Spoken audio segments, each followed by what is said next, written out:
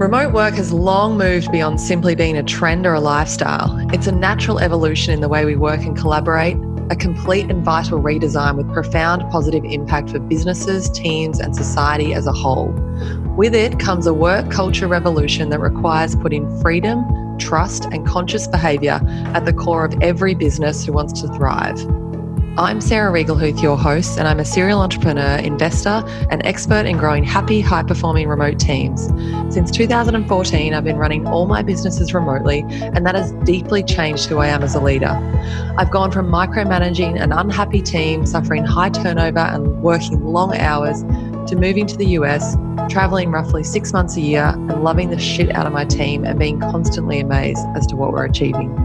Join me as I dive into conversations about remote work magic, conscious culture, and the future of work with some of the most inspiring founders and leaders in the remote work space. Insights, tips, success and failure, innovation, we share it all. Let's dive in.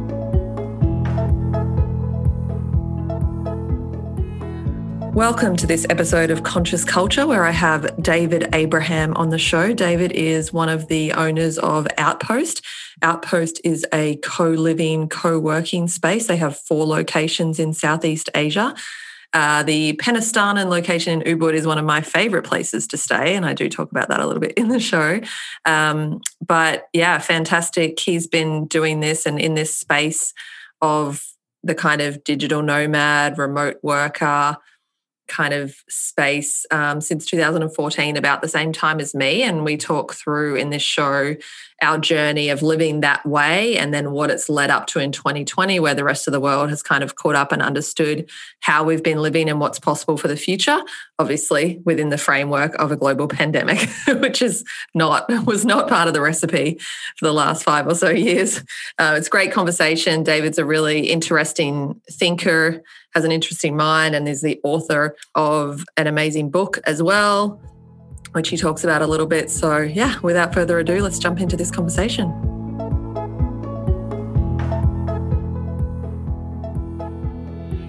David, hi. Thanks for joining me. How are you? I'm doing great, Sarah. Thanks for having me. Good. Are you in Singapore?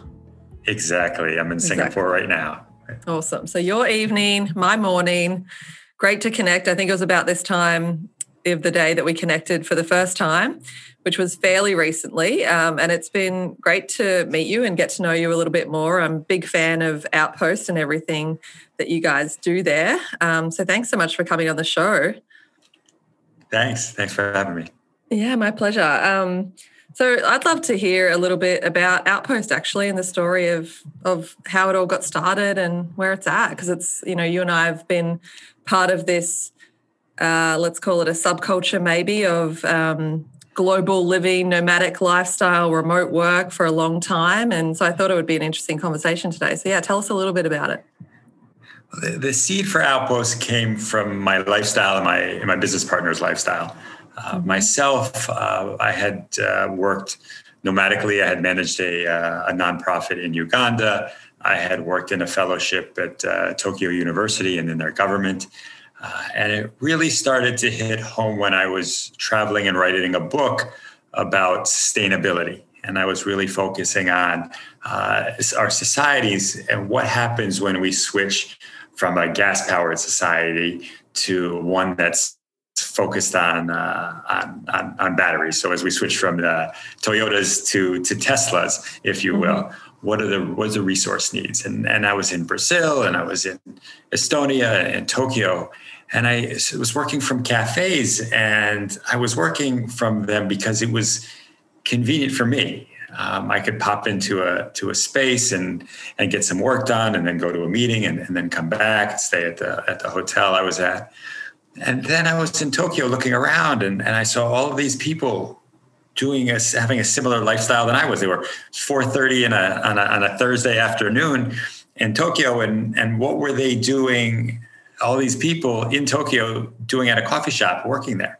And if they could, what year was this roughly? This was 2013, 14. Mm-hmm. Okay. Yep. And so why do they have to be there? And couldn't they be in this idyllic location? And as I was finishing up my book in 2015, I went to Bali to finish writing the book. And I spoke to my friend my partner, Brian, who went to the same graduate school I did.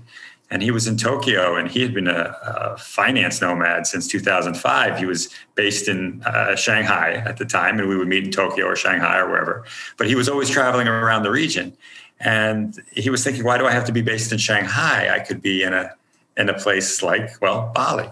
So we opened Outpost with a couple villas and a workspace, and it was a community for professionals who could really work from anywhere. And it was a side project.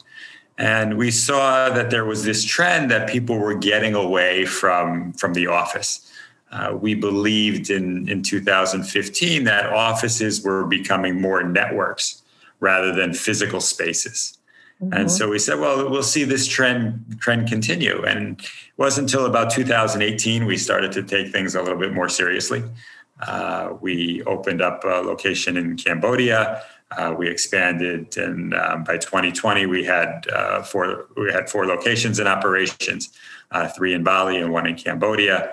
And we saw a future that these remote workers were still niche, but it was a growing segment. And then lo and behold, COVID came, and this great remote experiment became something that was very, very real. And we saw that COVID brought forward the era of the anywhere worker. Mm-hmm. That remote work has this connotation that you're away from something, you're remote. And we felt that term kind of misses the point. Because remote work means, office is the place where people should be, and you're away from that. And we look at anywhere work is where, it's kind of self-explanatory. You can be anywhere. I love that. I think I need to start using the anywhere work term a little bit more. I'm definitely in the habit of saying remote work, just out of habit, as I say, out of conditioning, but it's better to say anywhere work. Exactly. It's like digital nomad. People, digital nomad historically were the folks who coded or people who worked in marketing or drop shipping. They were very tied to something that they could do on their own with a laptop. And it was brought the connotation that people were really working alone and that they were just focused on getting things done. And we never liked that term. Yeah, I always resisted the digital nomad label, and I don't really know why, but it was obviously something where I didn't feel that I was the same as these digital nomad people that I would see, because I was running companies with teams and doing professional services in quite like large businesses. And I was like, I don't feel the same as but I mean, I was digital and I was nomadic. I still am. So yeah, it's interesting that you mentioned that one as well. Yeah, we tried the word new nomad, and I think nomad maybe sticking more. I mean, everyone is digital. It's like saying I'm a digital company. Every company is digital. So the digital nomad was a bit pejorative. It sounded isolating and almost selfish. And so the term itself is still in use, and it makes it allows people to grasp what concept you're talking about. But I think that term will go out. I'm not sure that nomad itself will stick or what that may be. But yes, the digital nomad, the term is also one I think that is, will eventually fade away as well. So we serve those types of people who were anywhere workers. And we were fascinated by those who came to Outpost. We had VCs, we had an investor in coconut plantations. We've had English teachers and life coach. We have one of my favorite was an architect who was an old school architect, and he brought his drafting table with him to Bali. So there's a wide variety of people who come, and that was always really fascinating to me. That alchemy of people who wanted to live a life of exploration, both themselves and the world. They wanted to connect to others and the places they visit. And they wanted to grow personally and professionally. And that's really what the mix of people that you find at Outpost. And I think increasingly those values are transcending, people who are stuck at home. We're seeking more connection. And when I look towards the future of hospitality, I look more towards how people are interacting rather than how life is supposed to be seamless. Yeah, totally. Well, I mean, I absolutely love your outpost place in Penistana and in Ubud. That's basically my home in Bali. I've been living there for years. Whenever I spend time in Bali, I've stayed up to a couple of months there. And if anyone looks on my Instagram and sees my Bali photos, it's probably taken there, right by my favorite cafe, Alchemy, and my favorite yoga studio is just across the street and down the laneway. And everything that I love and need is right there. And the first time I discovered that location, I was just enamored with this idea that I could stay in a really beautiful room with privacy, with a nice bathroom and all of that. There was a gorgeous workspace on the roof, and there was a communal kitchen and ways for me to meet people. And I think actually it might have been one of my first co-living type experiences, but it's something that I seek out everywhere that I go, mostly when I travel, because especially if I'm staying more than a night or whatever, because I was a 21, 22-year-old backpacker who stayed in hostels and loved that experience of meeting people. But certainly at this point, I'm traveling, I need to work most of the time. And I also want to meet people who are similar to me at a similar life stage. Maybe they're hanging around a bit longer. Maybe they're working on something interesting as well. I'm not 21 anymore. I want privacy. I don't want to stay in a dorm room and all that. But I love that experience, that communal experience. You highlight that. And in terms of hospitality, if you just look at the service offerings, you hit the hostels, and they offer cheap accommodations, and they offer a social atmosphere. Mm-hmm. And what they really don't offer is privacy. Yeah. And so when you step up and say, I want something that's a slightly higher price point, that offers me everything a hostel offers in terms of socialness, but you don't have to hear, Ashley snoring in the evening. There is nothing. And so this destination co-living is what we call kind of that niche that Outpost fits. We're this social hotel at its core. And obviously we have, we focus on an entrepreneurial, creative, and internationally minded community. But there's there's nothing between the hostel and, if you will, the W or the Marriott. There are very few Citizen M tries, or there's certain concepts that try to make it social, but still you're not comfortable like you are in a hostel going up to speak to someone because they're right next to you. Yeah. And sadly, I feel we're getting to a point where the only way that people feel comfortable meeting someone is if they swipe right or they click like before they engage. And you mentioned Ubud and our place in Penistana. And too often I read posts in the digital nomad forums. I'm interested in going out for vegetarian food. Does anyone want to go? And Sarah, how within walking distance of our place in Penistana, how many vegetarian shops are there? I mean, restaurants are there. Not only vegetarian, it's like raw, vegan, biodynamic, like whatever you want, you got it.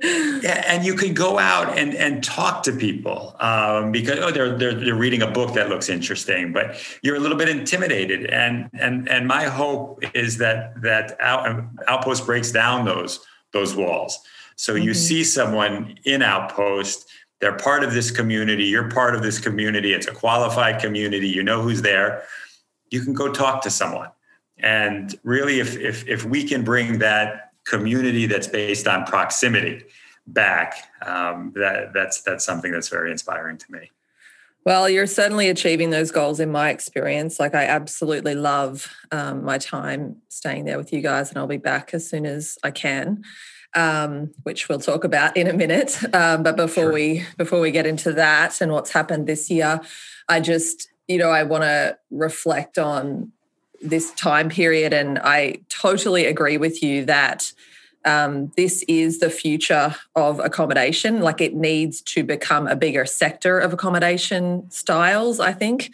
And it's something I've been very interested in for a long time. Even from like, how do I find these places as a user of them is really interesting, because there's no real booking website or anything where you can go and find the co-working, co-living, or not that I know of. That's one of my business ideas. If anyone wants to do that as a business, like, I'm full supporter of that, and I'll tell you all my ideas on it. But it would be amazing to be able to go to a site in a new city and find out where's the co-living, co-working type spaces here that are nice, that fit this kind of criteria that you were talking about, because it's absolutely the type of place that I want to work and live and hang out when I'm somewhere.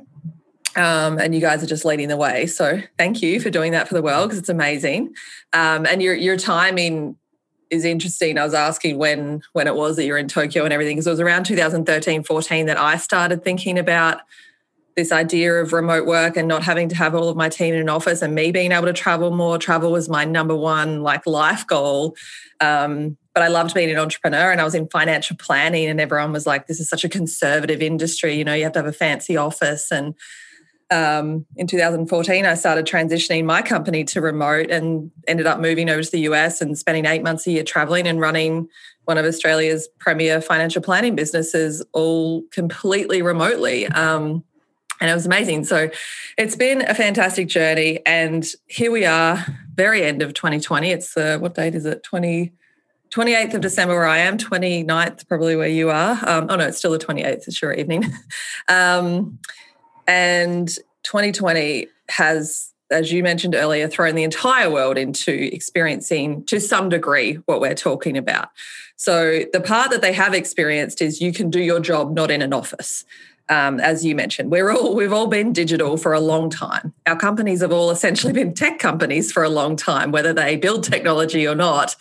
Everything is online. Not actually that much had to convert for people to go and work in their homes. Mostly mindset, I would say. The part that has not been experienced this year that I think is really important for everybody to understand is, especially when you're considering how you want to move forward, is we didn't used to just stay in our house and work.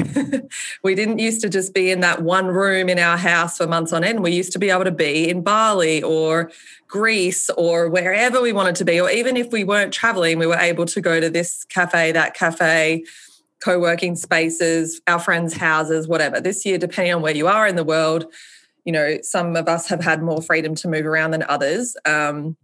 But it's been challenging. And for many people in the world, they can't even leave their country. So traveling to Bali or whatever is absolutely out of the question. So while on the one hand, this is showing everybody a part of our world and a part of what it's all about, and for our business, Grow My Team and Grow Remotely, it's a huge opportunity. I think it's a huge opportunity for you guys long term, but I imagine it's been challenging to some degree because of travel and everything.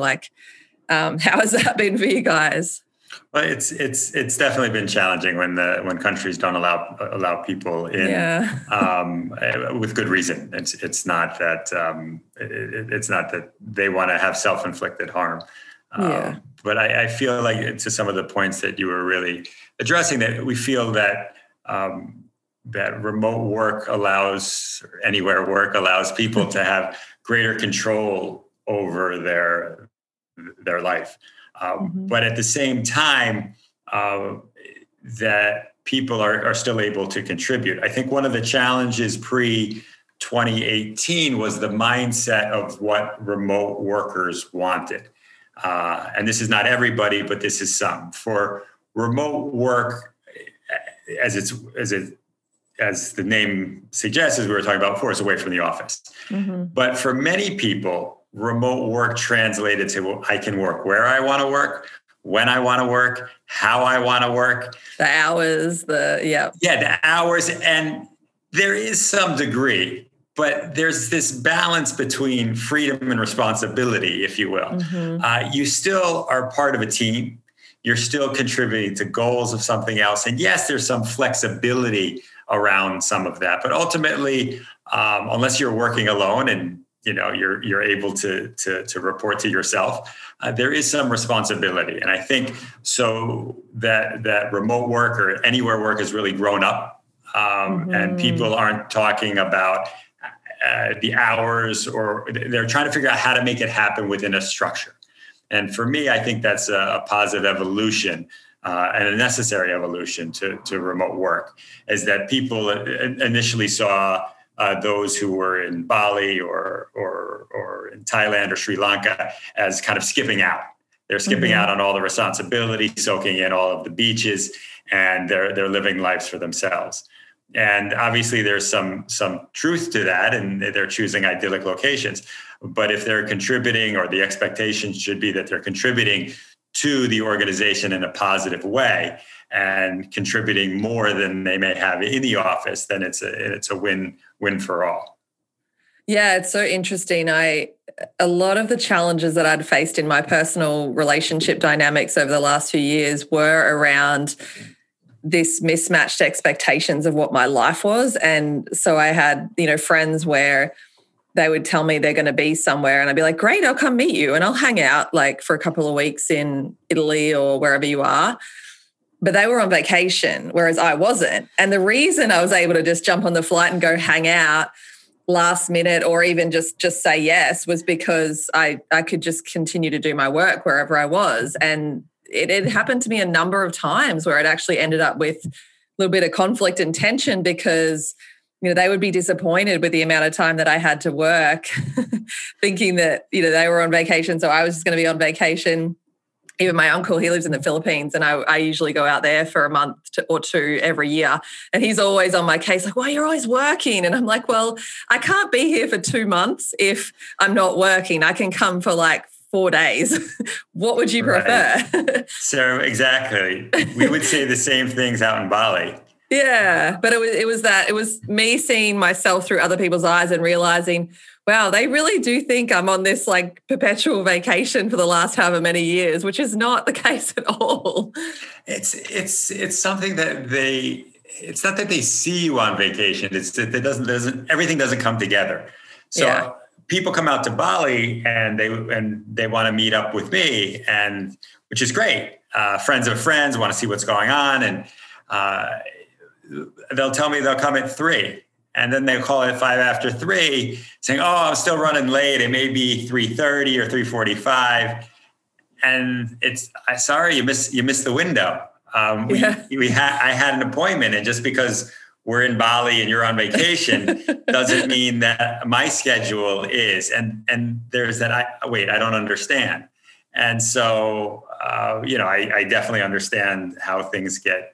How schedules get affected in developing countries in different ways, but so be it. It's the time. You got the time, and you lost it. Yeah. So it's definitely been a funny time for me. I'm in EO, Entrepreneurs Organization. I was catching up with a group of friends the other day, and they said to me, "Oh, like." They didn't realize what they didn't realize. And they were like, and I didn't either, but they were like, wow, we really did not know what you were doing the last 5 years or so. Like, now we get it. We get how you can like work from a distance and like with your team and still have a team and still have a culture, and you can actually create all of this stuff at a distance. We really did not know what you were doing. And seeing myself through their eyes is like, wow, it's so funny just to reflect on. Yeah, I hit a lot of what I didn't mention. So 2016, I was working a lot with folks in New York, and they'd say, when can we chat? And I said, well, just any morning next week works. Yeah. And so I just happened to be only available in the mornings, but it worked. And I think the real challenge back then, and I think this is where places like Outpost come in, where coffee shops may not be the same, is that the place isn't necessarily conducive to work in and of itself. They're catered to relaxing lifestyle. So you're in Bali or the Philippines, and people are relaxed, things aren't moving, but you're working with New York, you're working with San Francisco, you're working with, you pick the city. I remember sending three emails out by around 9:45 in the morning, their time, 9:45 at night, my time. And I got responses by 10 p.m. within 10 minutes. And in Bali or Indonesia, where the pace of work is so different, it would have been responsive in the day. So when you're in an environment where people are focused on work, it really helps you to know that, okay, this is my on time. It's not like you've got to work all of the time, but your on time has got to be on. Yeah. And so that's really what I appreciated when I was traveling and working in spaces. So I mentioned, obviously, I did a lot of work from coffee shops, but I also did work from shared offices. And that shared office experience, it kind of, there's a current there. There's a movement towards getting stuff done. And that helped carry me on in times when writing was tough. Yeah. And I think that's really relevant. I like what you said earlier as well about, this anywhere work has really matured in the last couple of years. And I think partly one of the only options for people to be remote workers or anywhere workers was to be a freelancer, because most companies didn't offer it. And so those freelancers were in effect managing their own time, their own selves, and just client expectations. But ultimately, they were client relationships versus like a boss type of or team type of dynamic. Whereas now, obviously, we have more and more companies, and in 2020, in 2020, it's been a long year, Sarah. Yeah, it has. 2020. Yeah. Obviously, this year, most companies are much more open to the idea now. But to your point, finding that new rhythm as an organization and as a team is really important, because you are still accountable to a team. You are still responsible to get your work done. You still have to have meetings and things that are like a flow and a rhythm to the organization and a cadence to how you work. However, there is space for some more freedom and flexibility than what there was in a traditional office setting, which is exciting, provided leaders and team members can embrace it. And for leaders, it's sort of letting go of the reins a little bit and trusting that, if this person's really great productive work time is in the evenings, that's okay. Provided that the deadline on Friday for the thing is met, which is actually the ultimate outcome that needs to be met by the organization, can we test the waters a bit and see how we let people flow with their own rhythms and their own energy? Likewise, for people who are for the team members, it's like we have to manage, as a team member, you have to manage your own time, because if you are and have your own boundaries and understand when you are working and when you're not, I think that's a thing that can happen where time kind of bleeds and all of a sudden you're just always working. And one of the things that we talk about in my team is, because we're all on different time zones, we're all around the world. And I say, I want to be able to fire off stuff to you guys any time of the day. That does not mean you need to respond 5 minutes later if it's 10 p.m. for you, unless you happen to be working and that's your work time. So changing our dynamic as a team to understand how that communication may or may not flow, and moving, as I said, more toward that outcome basis, but still ensuring that we're showing up for each other how we need to, and then managing ourselves and not getting burnt out and all of that. So it's really, there's a lot of opportunity in there. And we talk also a bit about the trade-off for that freedom is sometimes that some things are inconvenient. Like the weekly team meeting might happen to be in your time zone a really sucky time, and it's interrupting your dinner, or it's at 2 a.m. or whatever, but it's like there's this 1 hour a week where we all just need to get together, and that's our kind of inconvenience that we have in return for some other elements of freedom and flexibility that we never would have had before. And that's how we manage it. And we also talk about I like what you were saying about the culture in different places locally, like the societal culture.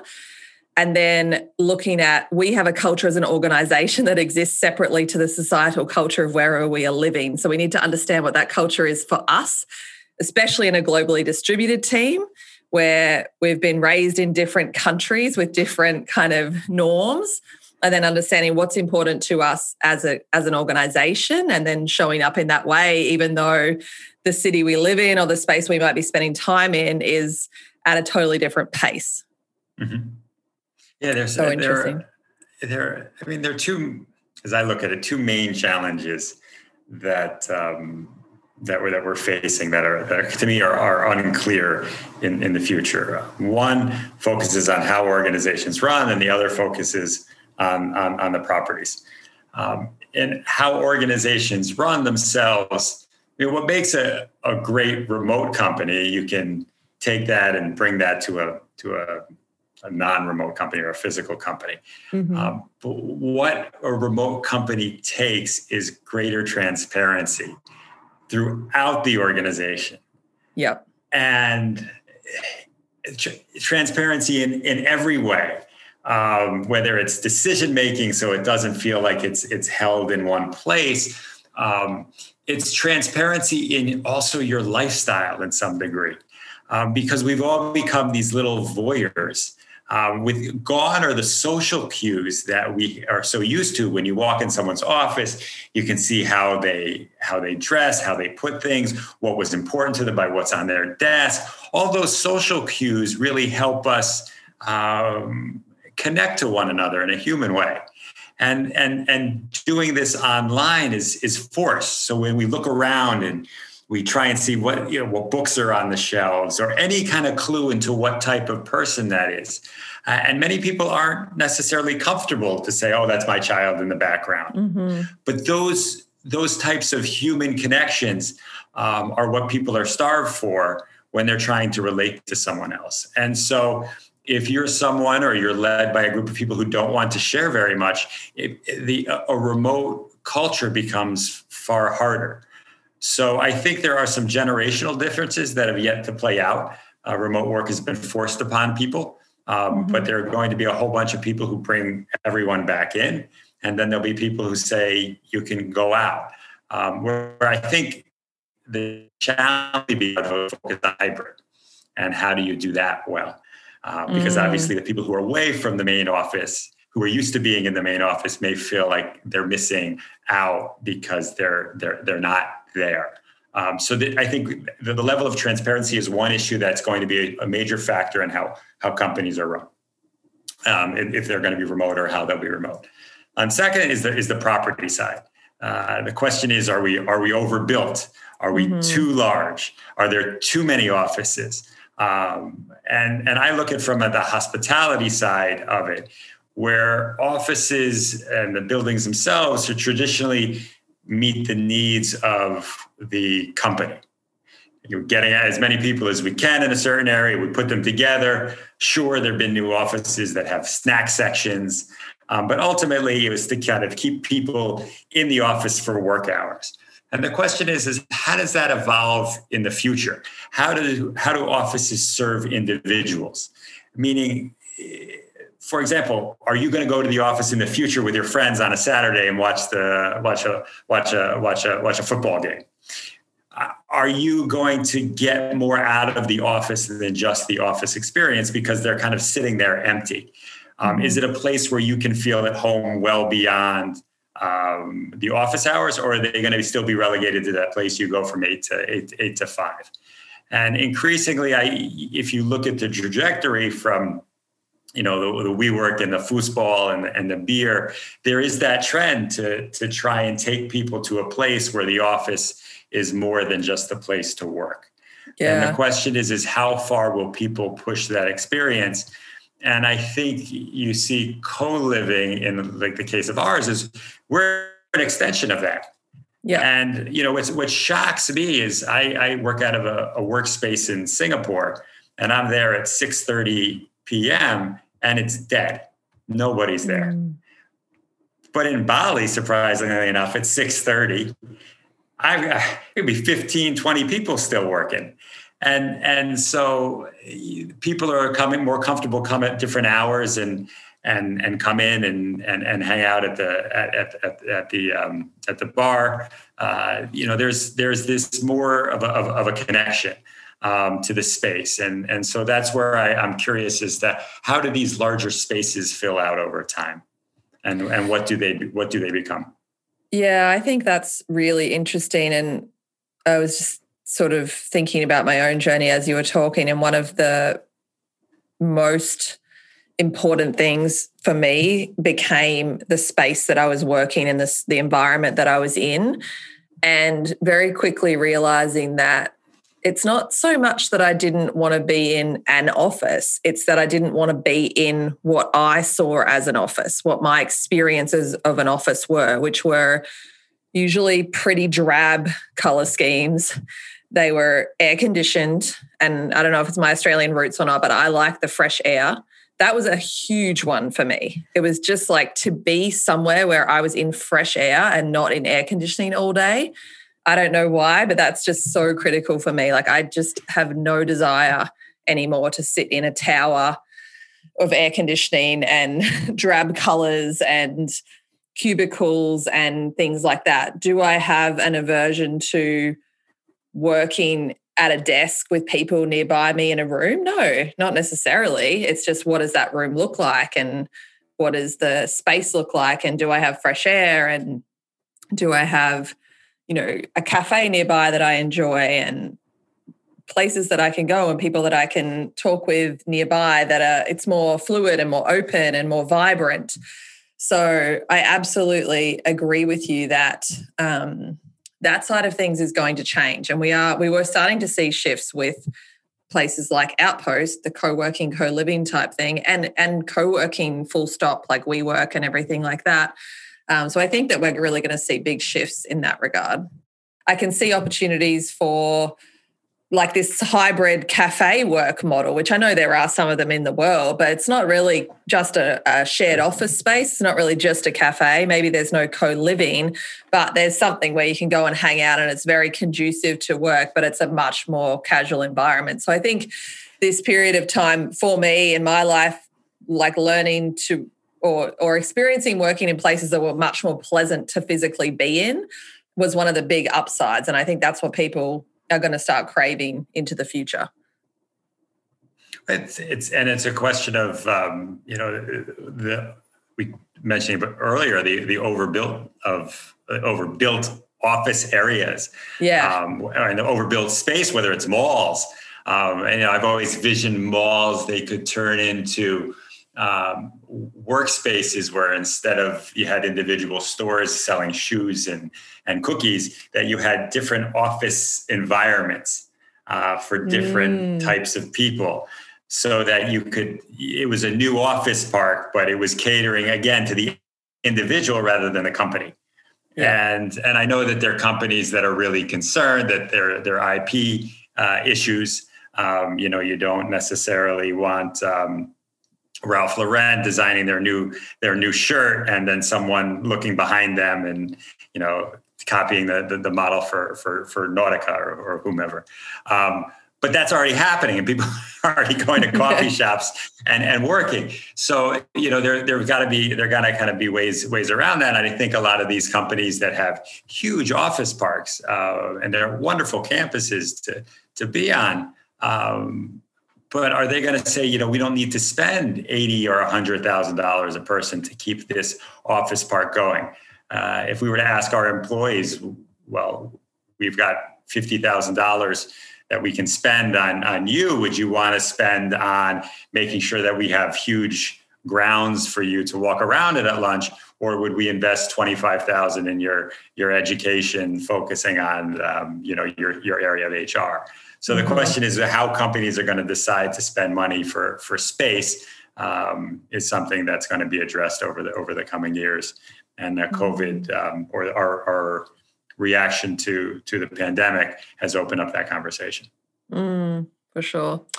Well, I mean, it's definitely exciting times ahead. I'm super grateful to be living through this whole experience. It's just like a once in a lifetime opportunity. It feels like to live through something that so drastically changes the way that we're living. And then the fact that it's directly related to the work that I do is pretty exciting for sure.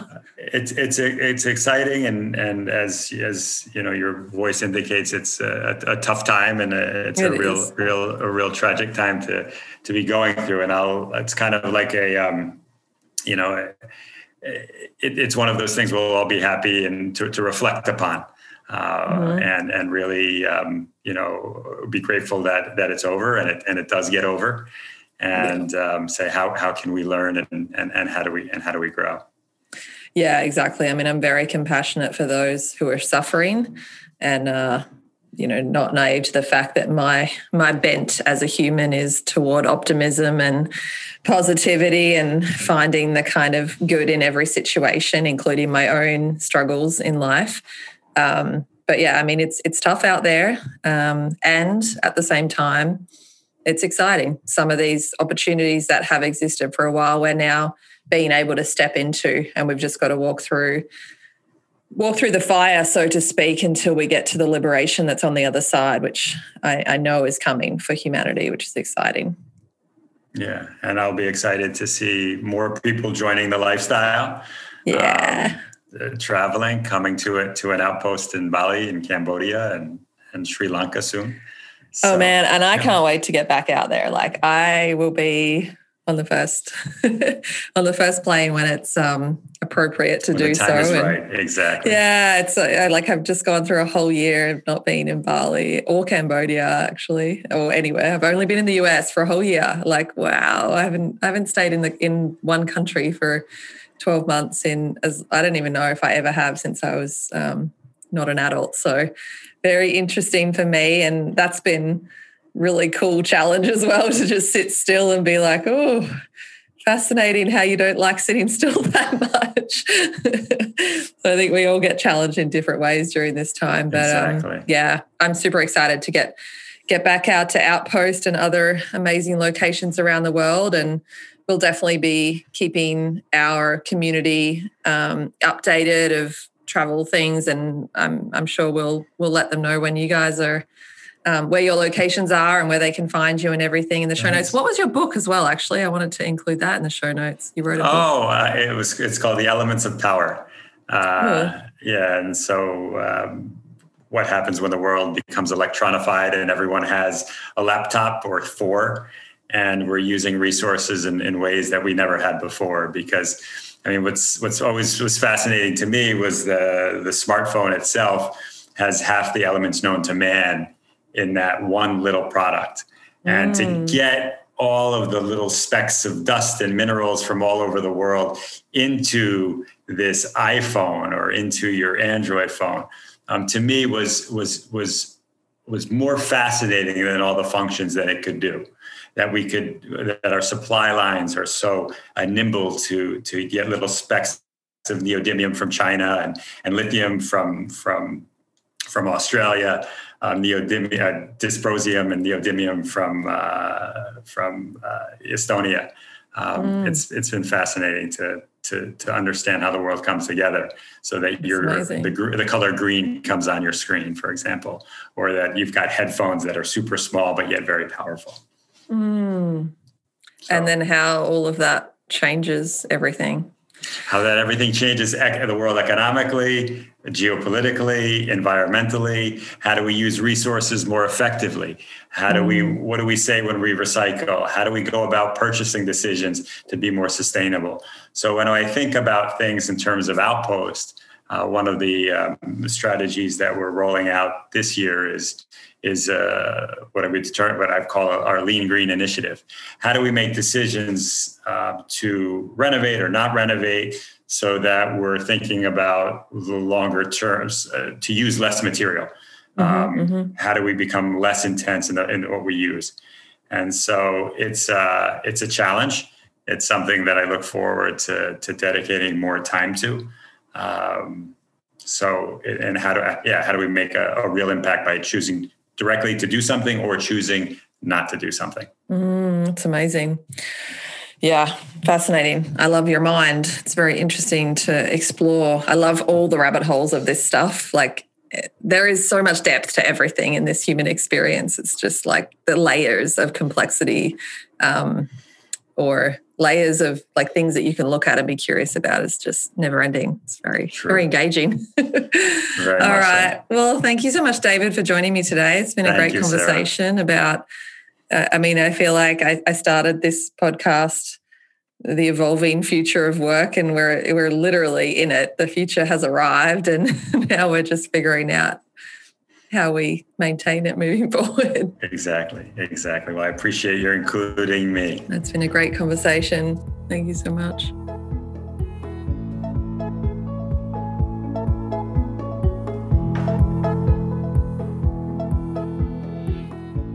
Thanks so much for tuning in today to that very interesting conversation with someone who has been at the forefront of remote work, remote lifestyle, anywhere work. I think that's a better term.